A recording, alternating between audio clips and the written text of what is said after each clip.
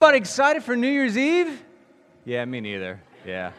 It's just, honestly, does anybody get really jazzed for New Year's? It just feels like an obligation. One person, all right, good, enjoy it. To me, it's just like, what do I have to stay up late and bang pots and pans and watch something drop, whatever. But New Year's Eve, yeah, it's worth celebrating. Let's try to muster up some enthusiasm. We'll do our best. We'll see what happens.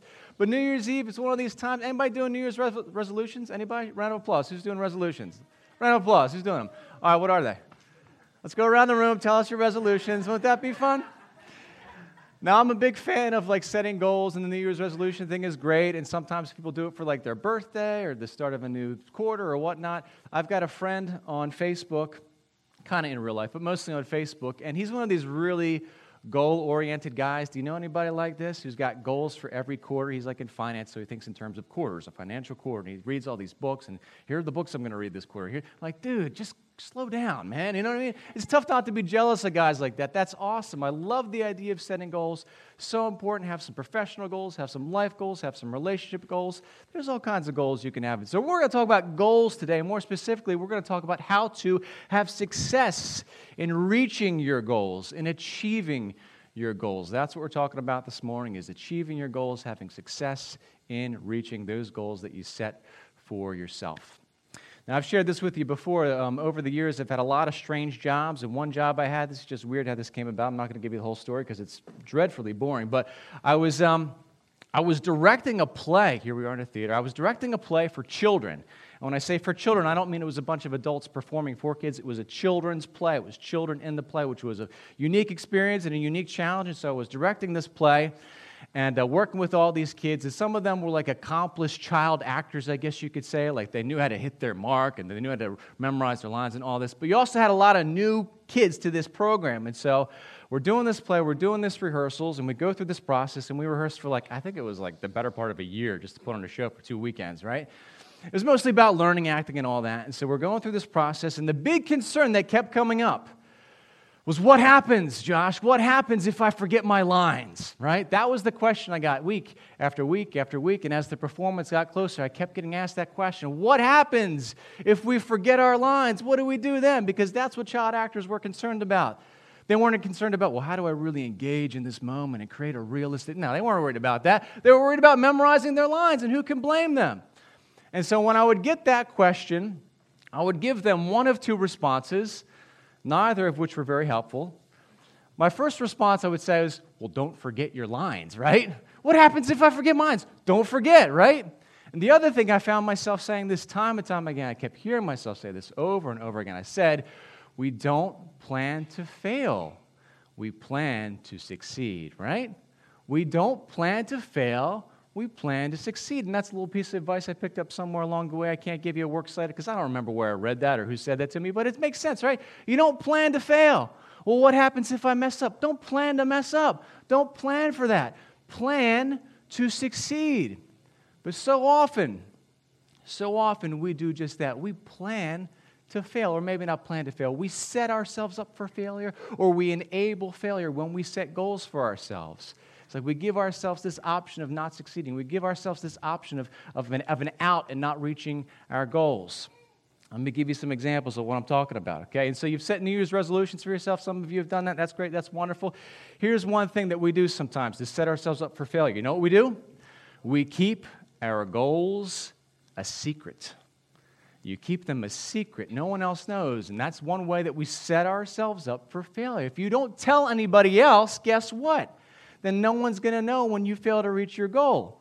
And no one's going to call you out on it. No one's going to hold you accountable to it. Accountability, that's a fun thing, isn't it? No one's going to hold you to your goals as long as you keep them to yourself, right? And so if you're the only one who knows what your goals are, you have the complete control over editing your goals as time goes on, right? And you can change them and modify them and mix them up a little bit, right? It's like the guy who decides that he's going to quit drinking this year. This is going to be the year I'm going to quit drinking this year. And then that first Friday rolls around in January. I say, well, you know what? On Fridays, Fridays are going to be my only day that I drink, right? I made it through the work week. I don't have to be up early, and so I'm just going to edit my goal a little bit. And then Saturday rolls around. I was like, well, you know what? Just weekends. Just weekends. I'm going to change my goal a little bit. I'm just going to make it weekends. And of course, holidays, also holidays, and then when I'm on vacation and whenever else I feel like it, right? And so by the end of the year, the goal's completely dissolved, right? Because he hasn't told anybody, and there's no one to help hold him accountable. And so what I would say is this: if you've got some kind of goal, tell somebody what your goal is. If you have some kind of resolution, it doesn't have to be a New Year's thing. If you've got some kind of personal life goal, share it with somebody else. Not just anybody else. Share it with someone who loves you and who wants to see you succeed, right? Who wants to see you succeed. And I kind of joke around about accountability, but accountability is a beautiful thing. To have somebody on your side, rooting for you, wanting you to succeed. Now, sometimes people take to social media, on Facebook or whatnot, they'll kind of post their goals or post their resolutions, and that's fine. You can do that, but that's not the same as telling a person in your life, right?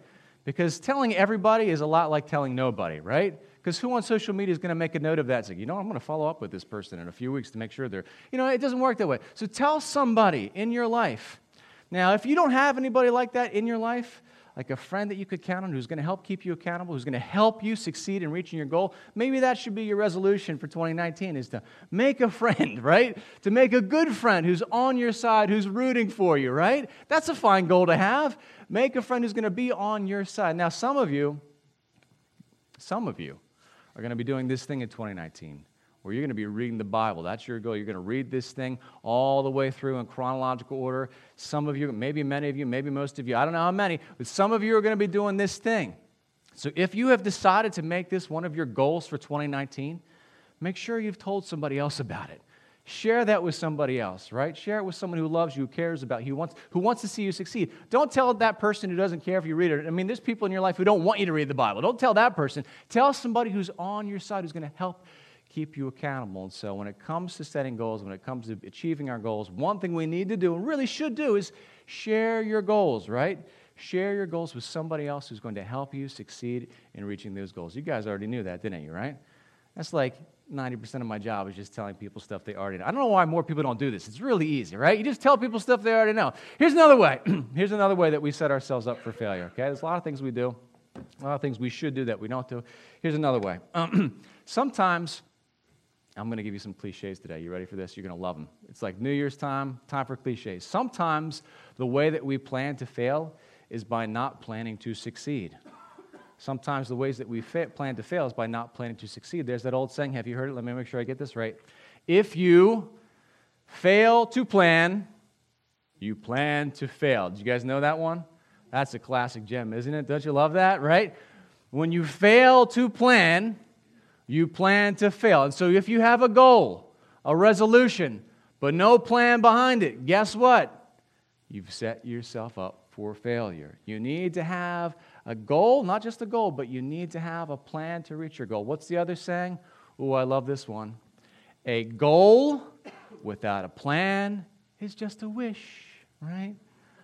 A goal without a plan is just a wish. Look at our note takers jotting that down. I tell you it every year about this time, right? A goal without a plan, it's just a wish, because that's all it is, right?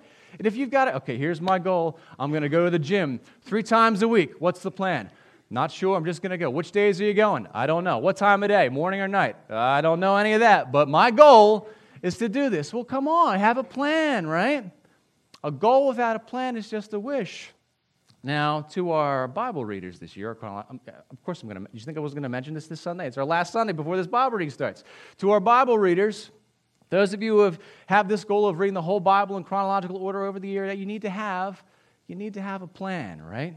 You need to have a plan to do this. You need to have a time and a space and all these things in mind. Where are you going to be doing your Bible reading? Where is that going to happen? What does your household look like? I mean, where are you going to be able to find that time during your day? Is it in the evening? Is it in the morning? Is it on your lunch break? Where are you going to find that time? And where in your house or where in your workspace or where in your office? I mean, what do you need to do? You know what it's like in your house. How crazy, how much noise is there in your house? Do you have kids running around? Where are you going to find that time and that space to do that? Maybe you need to just leave the house and go to work early and sit in your car and read the Bible there because that's the only place you can get some peace and quiet. I don't know. But find that place and find that time. Now, I'm a big believer. Listen, you don't have to do this. I'm a big believer in making that devotional time or that Bible reading time to do that first thing in the morning. Okay? I believe in that. I think there's wisdom to that. Throughout the Bible, both the Old Testament and the New Testament, we do see this principle of first fruits, giving the first and the best to God. That's an important thing. We give our first and our best to God. That's why we gather together on Sunday morning. It's part of the reason why. It's the first part of the week we're dedicating to God. We're worshiping Him first because guess what? He's the most important thing in our lives. He's the most important one in our lives. And so we gather together, we make Him a priority, and that's just how it is. And so there is a wisdom to reading first thing in the morning. First thing, I'm going to give that first piece of my day to God.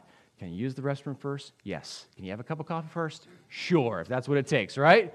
But to give that first part of your day to God. And I tell you what, there's something wonderful that happens, and this isn't like a magical, mystical thing that happens. It's just when you start on that right foot, when you start with Jesus, if you start with the Word of God, other things in your life seem to fall in place a little bit better, more organized, make more sense.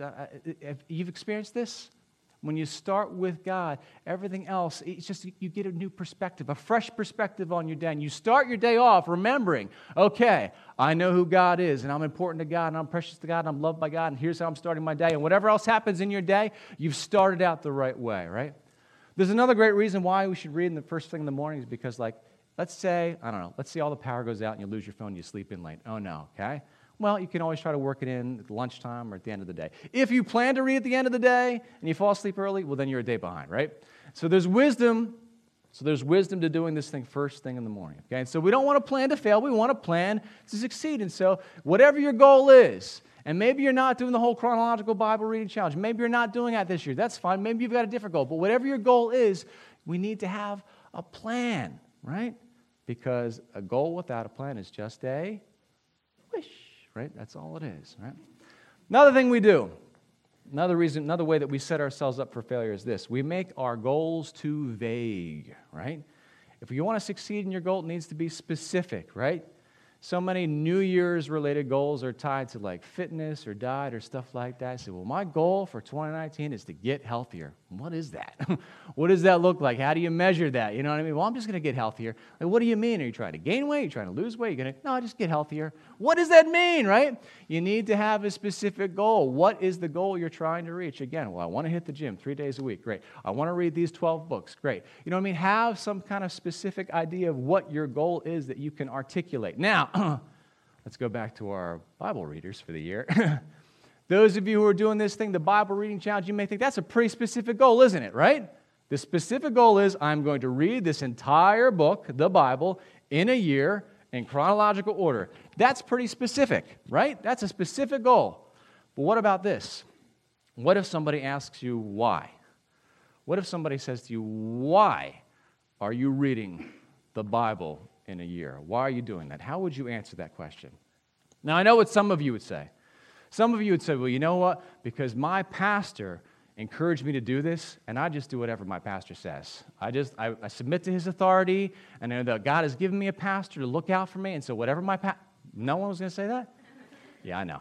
But seriously, how would you answer that question if someone were to ask you, why are you reading the Bible this year? How would you answer that? Maybe you would say, well, I want to get to know what this book says, and I've never read it before. Maybe you would say, well, because I want to better understand God and what He's all about. Or I want to better understand life. Or I want to better understand me. Or I want to better understand humankind. Or I don't know. How would you answer that question? What's your specific goal? I mean, you set the goal of reading the Bible, but why? Why are you reading the Bible? And that's a question I'd like you to hold on to and consider. Take a look at this scripture passage that Josh read for us. From the book of Joshua, chapter 1. And to give you some context about what's going on here, and so here we are, it's the nation of Israel. Moses was the first real leader of this nation. Moses has led these people out of Egypt. Moses was to lead these people to the promised land, but he doesn't make it into the promised land, right up to the border. Long story. You'll read it for yourself. And so here's Moses. Moses has died, but Moses had an aide named Joshua, kind of a sidekick, the Robin to his Batman, if you want to think of it that way, which I do. Anyway, so Joshua was there, and Joshua and Moses, you get the idea about these two, that they were different. They had different personalities. They weren't the same person, right?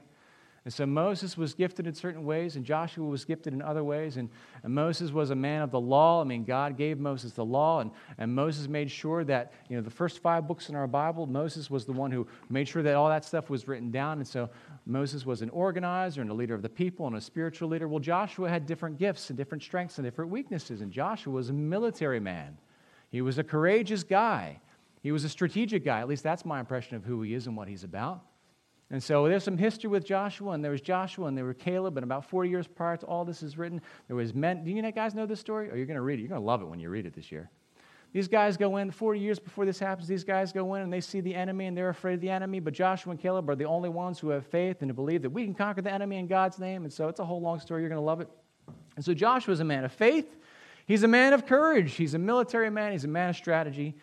And so his boss, his leader, Moses, dies. And now all eyes are on him. Because they know he's our leader now, okay? And I don't know, you got to think about when something like that happens. Have you had this happen maybe like in the workplace where you get a new boss? It's like, okay, what's this guy going to be like? Or what's she going to be like? What's going to happen here? I don't know. Different leadership. Leadership is changing hands. Maybe people wanted Joshua to be like Moses and he just wasn't. I don't know. Regardless, here we are in this moment. And so God, the same God that led Moses, the same God that spoke to Moses, speaks now to Joshua. He says, be strong and very courageous, which I find interesting right off the bat. And it's not the first time that God says this to Joshua. I find that interesting because I think that Joshua was these things already. He was strong. He's shown that. He was courageous. He's proven his courage already. And so here's God saying, be what you are. Live into who you are. Be strong and courageous. Continues on. Be careful. I kind of like to stop there. If you just go, be strong, be courageous, be careful. Be careful to obey all the law my servant Moses gave you. That's important. And so Joshua did not have what we have. We have this whole complete canon. We have the Bible. We have Old Testament. We have New Testament. We have the whole thing. You know what Joshua had? He had 5 books. Most of those books were law and history of the people. That's what he had. And God says to him, be careful to obey all the law my servant Moses gave you. Do not turn from it to the right or to the left. Joshua, you're in charge now, but that doesn't mean that you have the right to edit what I gave Moses. You can't. You can't change my law. Stick to it. Do not turn from it to the right or to the left, that you may be successful wherever you go. Keep this book of law always on your lips. Meditate on it day and night. Stay in this word. Meditate on it. There's this idea of chewing over, that chewing thing, that contemplate, the mental chewing, and look ridiculous when I do it. It's like a cow chewing cud. You know what I mean? Meditate on it, chew on it, so that you may be careful to do everything written in it. Then you will be prosperous and successful. There's a promise here, a conditional promise that God gives to Joshua. It's a conditional promise. He says, Joshua, you stay in this book of law. You ground yourself in this book of law. You stay in this word. You read it. You meditate on it. You do that. If you do that, then you will be prosperous. If you do that, then you will be successful. Now, this is a very specific word of God to one specific individual, one human being, and God makes this promise to. But I believe that there's a principle here that transfers over to us. When we do the same thing that God commanded Joshua to do, when we ground ourselves in the Word of God, we will be successful and prosperous. Let me tell you something I believe, and maybe it's a little bit radical, maybe it's a little bit edgy, but listen to this. I believe that God does want us to be successful and prosperous. Let me define that, though, okay? Because there's this whole thing, you've heard of what do they call it, the prosperity gospel? Is that what it's called? The whole thing is like, well, if you do certain thing God tells you to do, you'll be rich. I'm not saying that at all, okay? I believe God wants us to be successful and prosperous in life, but God defines success differently than the world defines success. Success in life means living a life worth living, serving a cause worth serving, accomplishing work that's worth accomplishing. That kind of success and prosperity in life. Not about accumulating wealth, not about accumulating power or position, how the world would define success. No, that's not about that. It's a godly brand of success. Because you can reach all kinds of worldly success, but make it to the end of your days with a whole lot of regret. And here's how I would define it. This is just me, so take this for what it's worth. But here's how I would define godly success and godly prosperity. It's being able to make it to the end of your days without regret. Not saying, oh, I wish I would have spent more time helping others. Oh, I wish I would have invested more in my relationships. Oh, I wish I would have spent more time with my family. No. Being able to make it to the end of your days without regret. Now that's godly success and prosperity. And God promises this one man, Joshua, if you do these things, you will be successful. Now, Joshua had a specific call. He had a specific mission, a very difficult task, a bloody task of going to war and leading the Israelites in the army. And step one of the strategy, and there was more strategy that followed in terms of assembling teams and going and all that, but step one of the strategy was ground yourselves in the Word of God. Here's the point. Here's the point I'm desperately trying to make today. Here's the point. I want you to be successful. Those of you who are doing this whole Bible reading plan, or if you've got some New Year's resolutions that honor God, I want you to be successful in those. If you've got some goals that honor God, I want you to be successful in those goals. If you've got goals that don't honor God, if your goal is just to be mean to people this year and try to make more enemies, I don't want you to be successful in that. But if you've got some God-honoring goals, I want you to be successful in them. And if you're doing this crazy, wild, countercultural thing, if you've got this goal of reading the whole Bible this year, I want you to be successful in reading your Bible, right? Somebody put that on the front page of the paper. Pastor wants people to read Bible. Yeah, great. How controversial is that? Not really, right?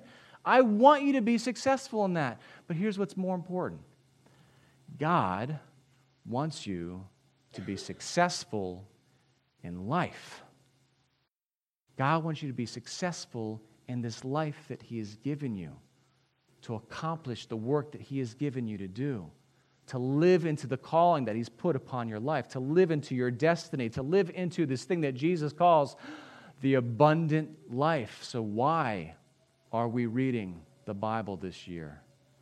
A lot of wonderful, valid, accurate answers you could give to that question. I'm reading it just because I never have and I want to. I'm reading it because I want to be better informed. I'm reading it because I want to know God. I'm reading it because I know it's the revelation of God and I want to know, I want to understand that revelation. All wonderful answers you can give, but another answer you can give to the question of why are we reading the Bible is because we want to be successful in this life that God has given us. We want to live into the calling that Christ has laid upon our hearts. And so we're going to ground ourselves, just like Joshua did, we're going to ground ourselves in this book so we can live into that specific godly brand of success and prosperity, the kind of success and prosperity that God wants for us. That's why we're doing this. This is not just, listen. This isn't just let's read the Bible for the sake of reading the Bible. We're all Christians. It's supposed to be important. No. It's more than that. We're not just reading it. We're reading it so that we can live it out. And so, whatever your goals are this year, if they're God-honoring, have a plan. Be specific. Don't set yourselves up for failure. And if you're going to be reading the Bible this year, if you're going to be doing this, have a plan and know why you're doing it to be able to live into the life that God has created for you. Let me pray for you. Father God, once again, we do thank you for your word. We thank you for your revelation to us. Father God, help us. Help us to understand this revelation. You are so big and we are limited. You are infinite and we are finite. But God, we want to know you more. We want to grow in our relationship with you. We want to discover what it looks like to be successful, your kind of successful. We want to have prosperity in this life. We want to live into this abundant life that Jesus, you have created for us. So show us how to. And Father God, help us. Help us to stay grounded in your word. Help us to make you and to keep you the first priority in our lives. We pray all this in Jesus' name. Amen.